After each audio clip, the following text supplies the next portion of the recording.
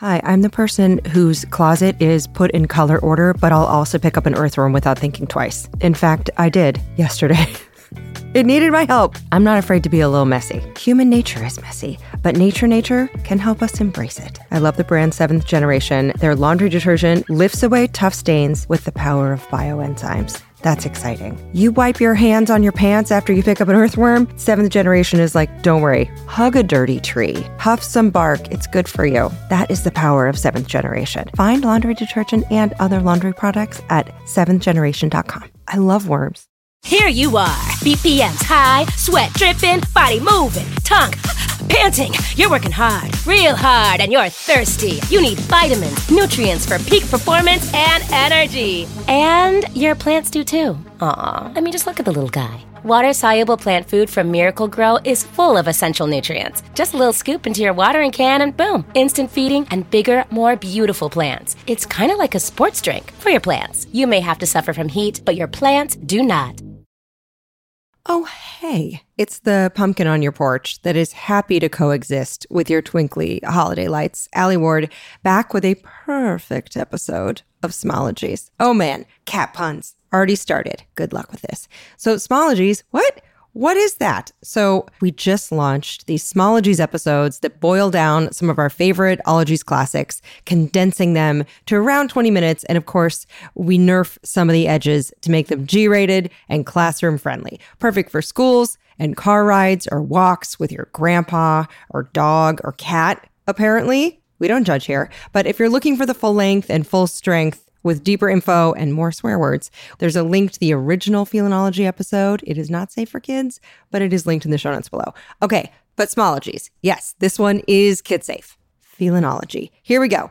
It comes from the Latin for cat, felis, and I started to go down this whole rabbit hole, or I guess catacomb, really, whether or not felicity, like felis and happiness and feline, if they shared an etymology. And guess what? From what I found, they don't at all. But now you don't have to Google it. So anyway, felis for cat, different background than Felix for happy. So today's ologist is a cat behavior expert who received her PhD in psychology with an emphasis in animal behavior and cognition from the University of California at Berkeley. Then, after her postdoc work in animal behavior at UC Davis, she went on to become a certified applied animal behaviorist from the Animal Behavior Society and a certified cat behavior consultant from the International Association of Animal Behavior Consultants and an affiliate member of the American Veterinary Society of Animal Behavior.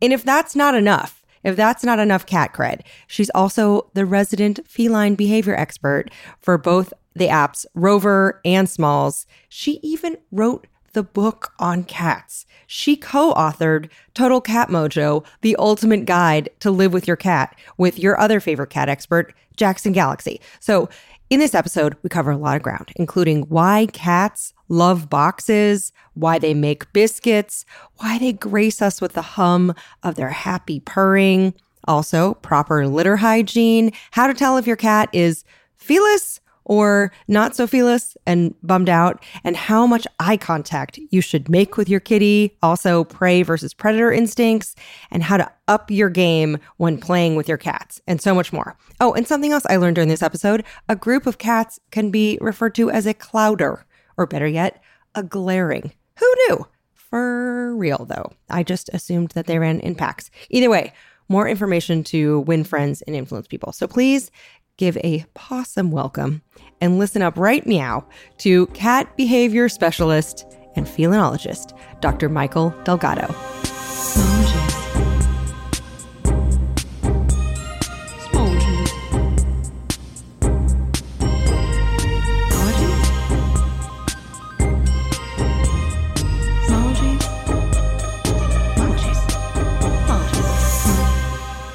To start off our discussion, I wanted to know about the reputation of cats being solo creatures. Are they too cool for friends? Is this true for cats in the wild? Where does it come from? So are cats more of a lone wolf than wolves? So I think cats kind of have this reputation for being solitary, and what they are is they're solitary hunters. So they don't need other animals to survive, right? They hunt very small prey that they can catch on their own, and they don't share it. which is different from larger animals that hunt and capture large animals. And so I think because of that, cats got this reputation for being asocial, where they don't need anybody. And we know that their social lives are definitely more complicated than that. Cats will form what we call preferred associates, where they have certain cats that they like to hang out with. And some signs of them being friends would be they groom each other. They sleep together, like touching, or what we call pillowing, where they're actually using another cat as a pillow. You might see playful behavior. And in general, you don't see a lot of signs of antagonism, although I'd say just like, we don't get along with our siblings 100% of the time, you might see the occasional tiff. So they have cliques. They do. And you'll see if you have a group of cats that say if you live with 5 cats, you might have 2 cats that get along with each other and not with anyone else. And the other 3 cats could be composed of one cat who doesn't get along with anybody and another pair who get along, or maybe there's one cat who gets along with everybody, but the rest of the cats don't really like each other. So it can be very complicated. What we do see is that cat groups are most successful when they have enough resources. So you'll see feral colonies that exist because there's either plenty of prey around or there's human supplied food. So there has to be enough to go around, basically, for them to tolerate each other and then have the opportunity to become friends. But yeah, if you don't have enough resources either in your home or outside, or there's too much competition, they have to do too much sharing of those resources, then they tend to either have antagonistic interactions or they'll just avoid each other. Well, that makes sense. We all have friends that we like to hang out with more than others. But are we friends with our cats? Do our cats love us as much as we love them? Or do they just like the shelter and the chopped up fish pudding that we provide? So we know that cats are really territorial. And so what's more important to them than anything is the familiarity of where they live. Oh. So even before they'll form attachments with people, they need to feel comfortable in their space. And it's almost like we're part of the territory, especially because most cats live inside. And so this is where they live, right? And so we're just part of their space. So it's not like we're separate from it, we're part of it. And that's what their primary attachment is to their territory. And I do have a question about how they are able to land so well. Did you ever have to study their landing capabilities? No, but they do have this amazing, an amazingly flexible body, basically. They have no collarbone. Well, they have collarbones or clavicles, but they aren't attached to other bones like other animals or ours. Okay, well, why? That allows them to, if their head can get through, if their face is through, under a door, they can just squeeze right through, which is why you shouldn't leave your window open just an inch thinking your cat won't get out. I'm out. So they have, this amazing sense of balance. I mean, they have to catch trees. They have to be able to calculate distance when they hunt and be able to pounce right where they think they are. They have that amazing tail that helps them right themselves. So a tail is a good way to orient your body. It's kind of a control to allow you to right yourself. What's interesting is that there's something called high-rise syndrome, where cats who fall from a higher distance often experience fewer injuries than cats that fall from a shorter distance. So they have time in the air to go, whoa. Yeah. Okay. Okay, this is what's happening. Yeah. So probably not a lot of time, but enough. Ooh. Yeah. And now you have a cat. Let's say someone has a cat, right? Okay. How do they know if their cat is happy, is sad, is bummed out, needs something? What body language markers are so important to know if you have a cat? Yeah. So first of all, is your cat doing the basics? Are they eating, using the litter box, and are they, using their space? So a cat who's spending all their time under your bed, probably not happy. A cat who is freely walking through the space, probably more relaxed. Specific body language we're interested in. So for cats, when they're feeling friendly, they'll do what we call the tail up gesture. So this is a friendly greeting. And the tail is completely up, maybe in a slight question mark, but that is something you'll see cats when they approach either a friendly human or a friendly other cat. They will be exhibiting that body language. You can also see when they're laying down, they should be either on their side sometimes, or paws tucked, which tells you they're not kind of gearing to run away.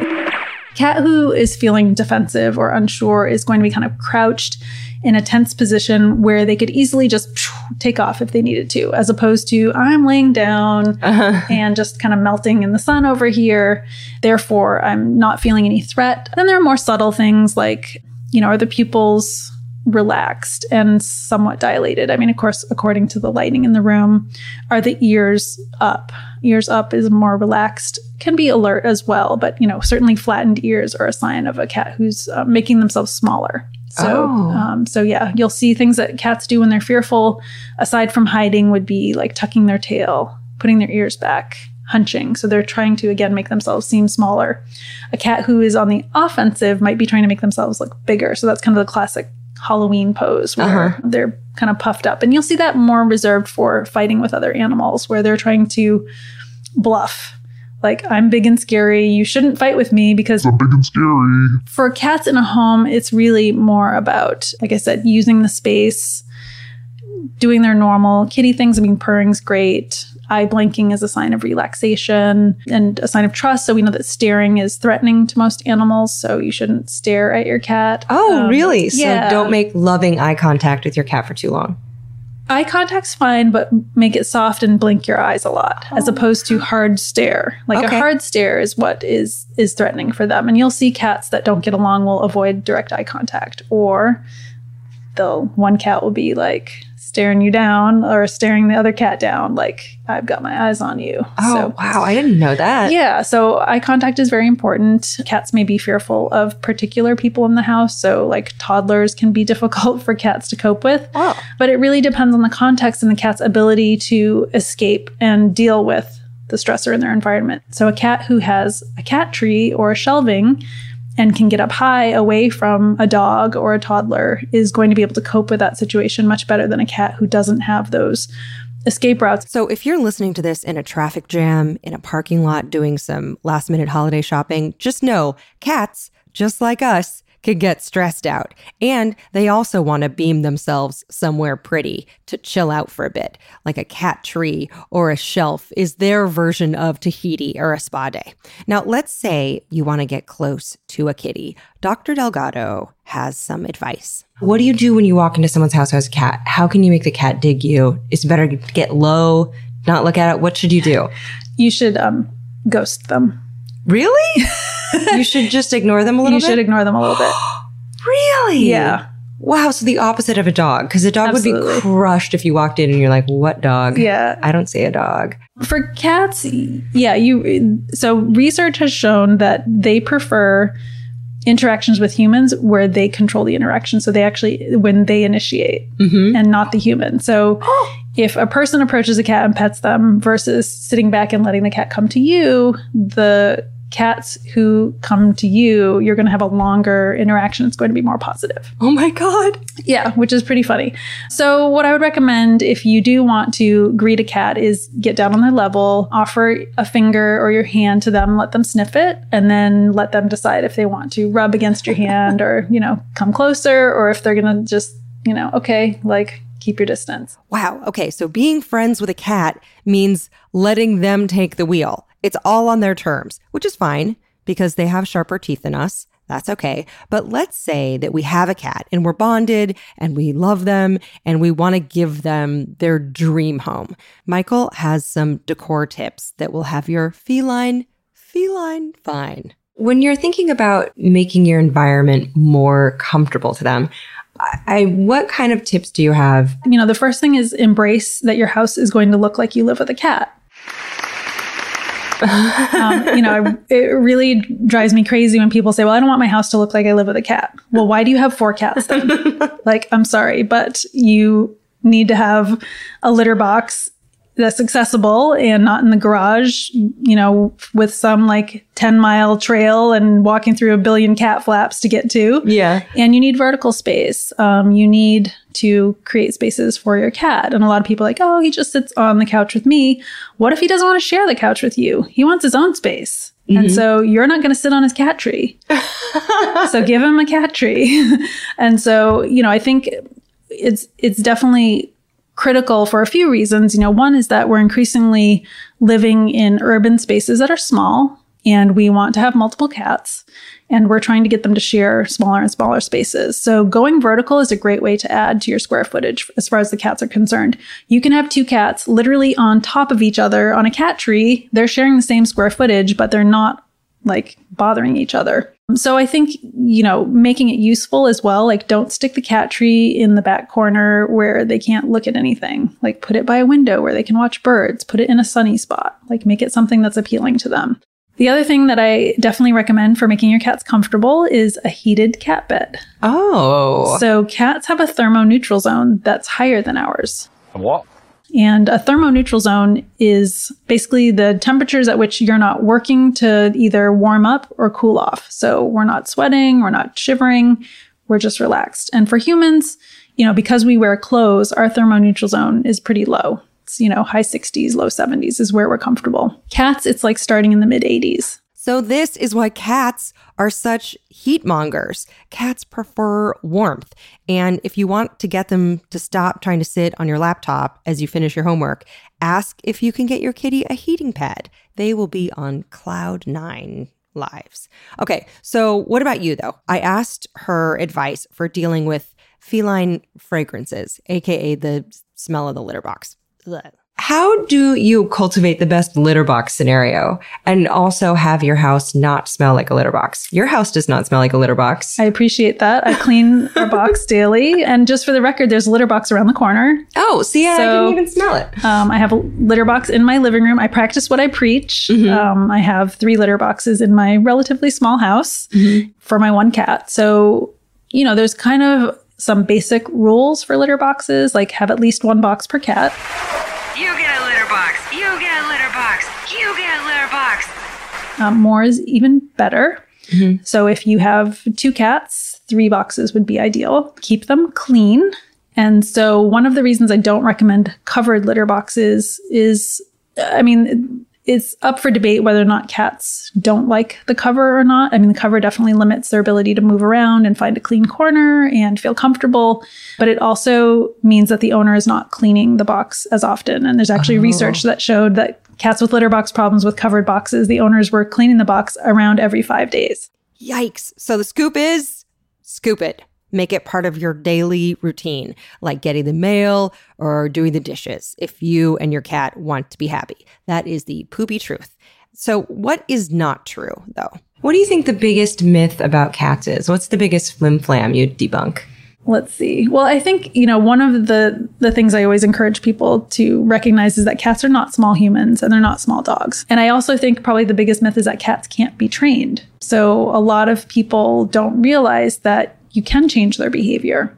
One of the more common reasons that we get called to help people is that their cat is, for example, waking them up at 3 a.m. for food or to be let out. It's actually a relatively easy behavior to fix compared to things like cats fighting.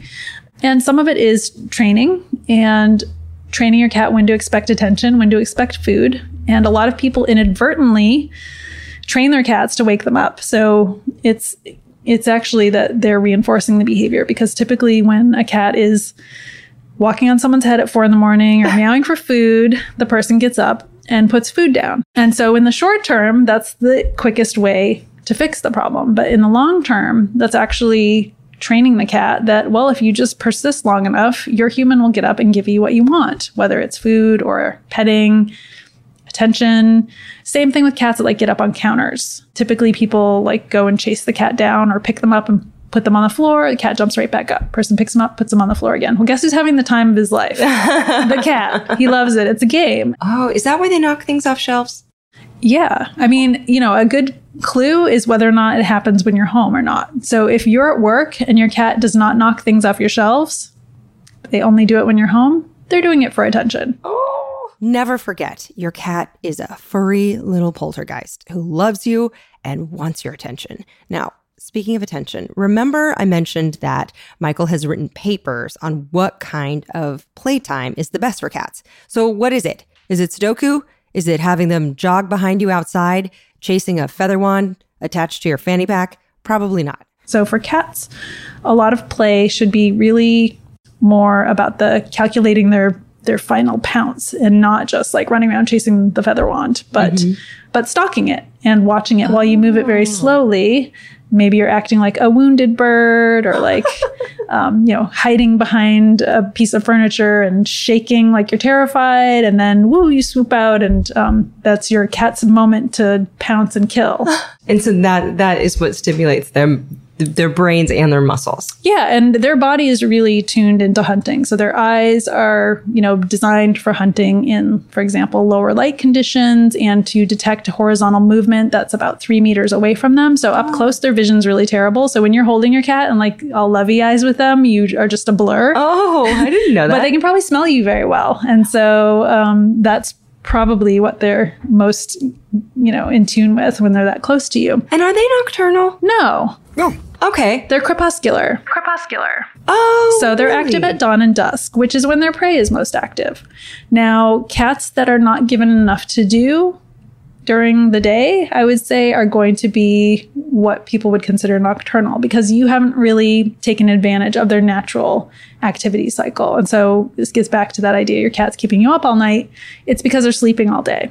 And so a great time to engage your cat in play would be at dawn and dusk, because that's kind of their natural rhythm to be active. And certainly throughout the day, it's good to keep them moving, stimulated, not just snoozing all day, and then play with them at nighttime before you go to bed.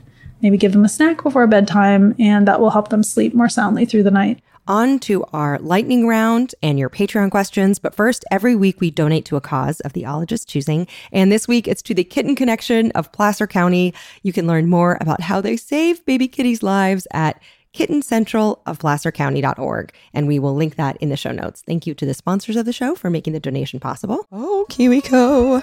We love you. Kids love you. Parents love you. Uncle Allie's love you.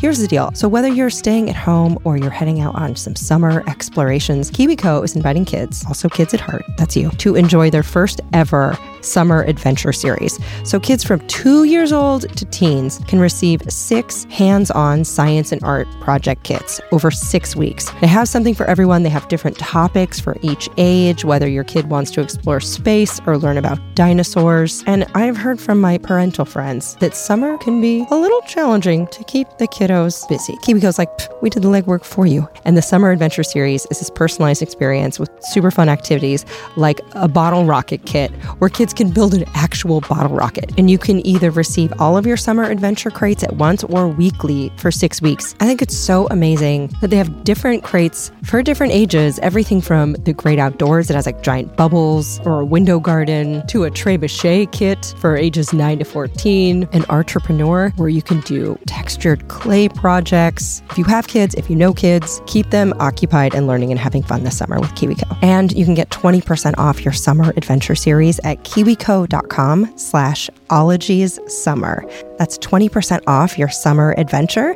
at kiwico.com/ologiessummer. Oh, have fun. You know what's essential to science?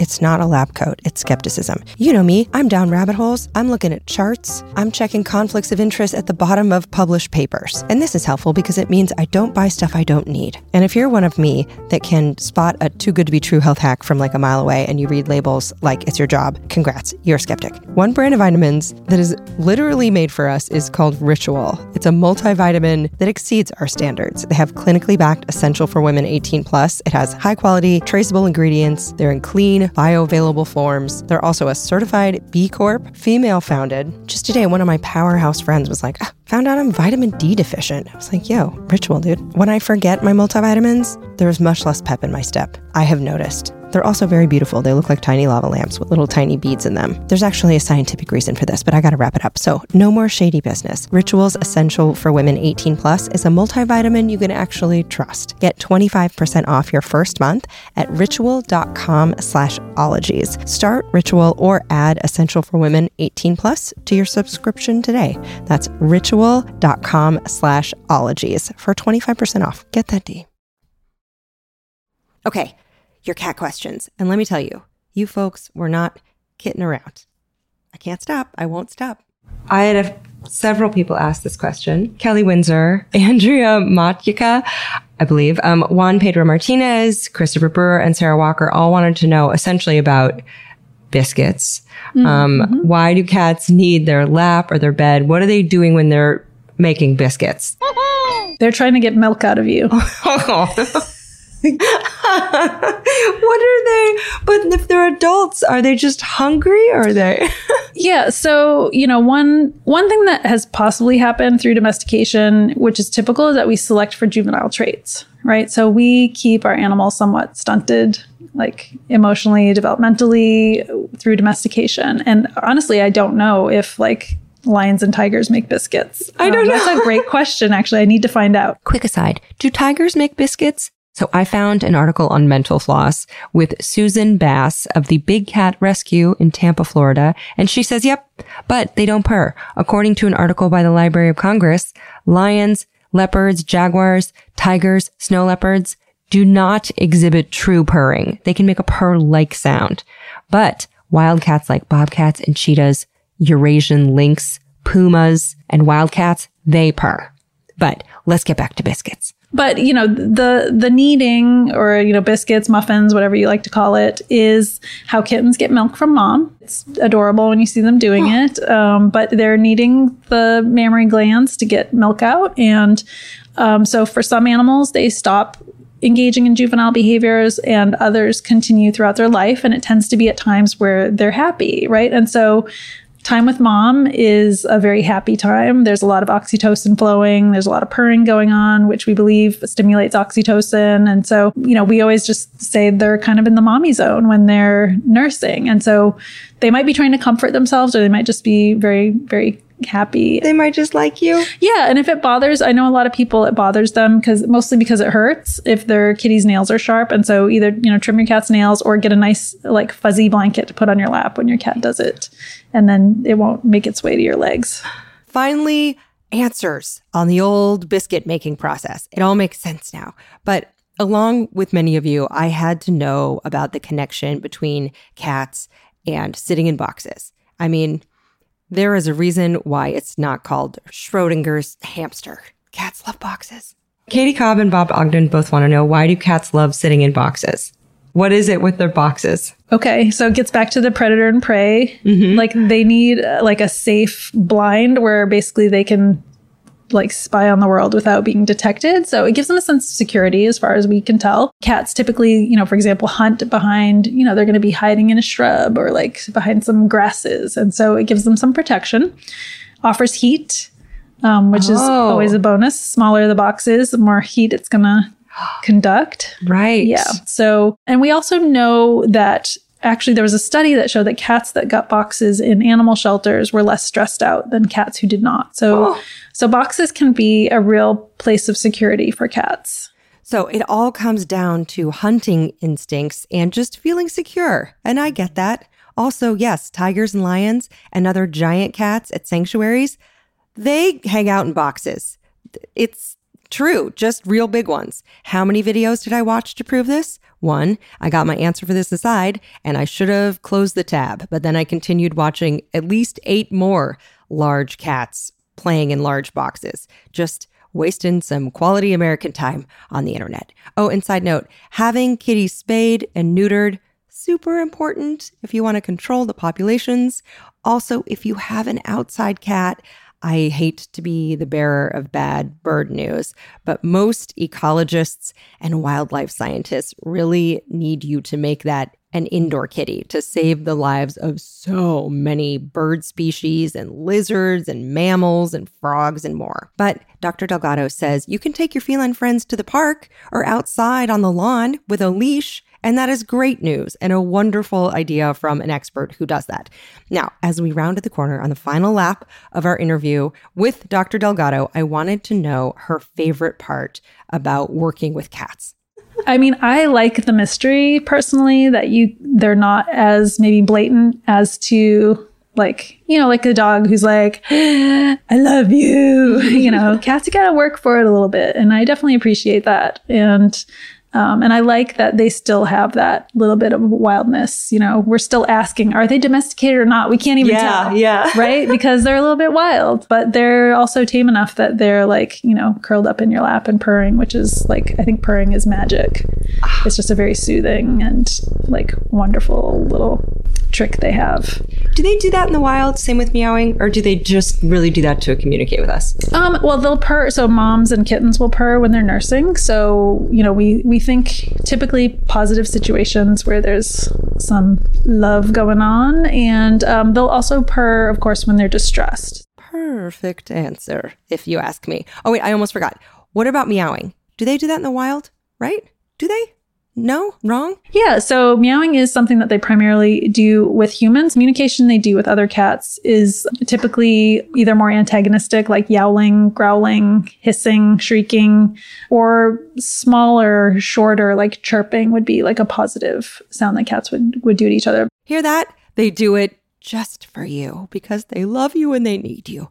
Boy, howdy, we learned a ton today. And all kidding aside, let's pause and reflect before we forget those facts. I swear that is the last cat pun, I promise. Okay, so we learned that cats are most active at dusk and dawn, meaning that they are crepuscular, which is an awesome word, and that cats appear to be more attached to places rather than people. And we learned that clean and multiple litter boxes are the key to keeping your cat happy, and that play should mimic their hunting instincts. And tigers, just like many house cats, do in fact make biscuits. And most importantly, cats are trainable. Oh, and they love heating pads. So to find out more about Dr. Michael Delgado, you can visit her website, michaeldelgado.com. That is linked in the show notes. You can follow her on Twitter. That's also in the show notes. And for more info on her consulting business, check out felineminds.com. And thank you, Dr. Michael Delgado. And thank you to any new Smologites who are listening after our latest unplanned break. It feels great to be back with really fresh episodes dropping every other week. And links again to the full longer episodes for maybe adults are available on alieward.com/ologies or in the show notes. And a full list of credits for this episode can be found there as well, since we like to keep things small around here. And if you listen to the end of the show, I give a piece of advice. This week, it's when someone gives you a gift, a great way to make them feel appreciated is to just write them a quick thank you note. Since it's the holidays, maybe before you even get any gifts, you can make some nice thank you notes. So if someone does give you something, you have cool stationery already lined up, all ready to go. You can have fun. You can draw something on it. A thank you note doesn't even have to be long. It just has to be heartfelt. And it's a great way to make someone's day. Speaking of which, I have several dozen wedding thank you notes to write. So until next time, Smologites, bye-bye.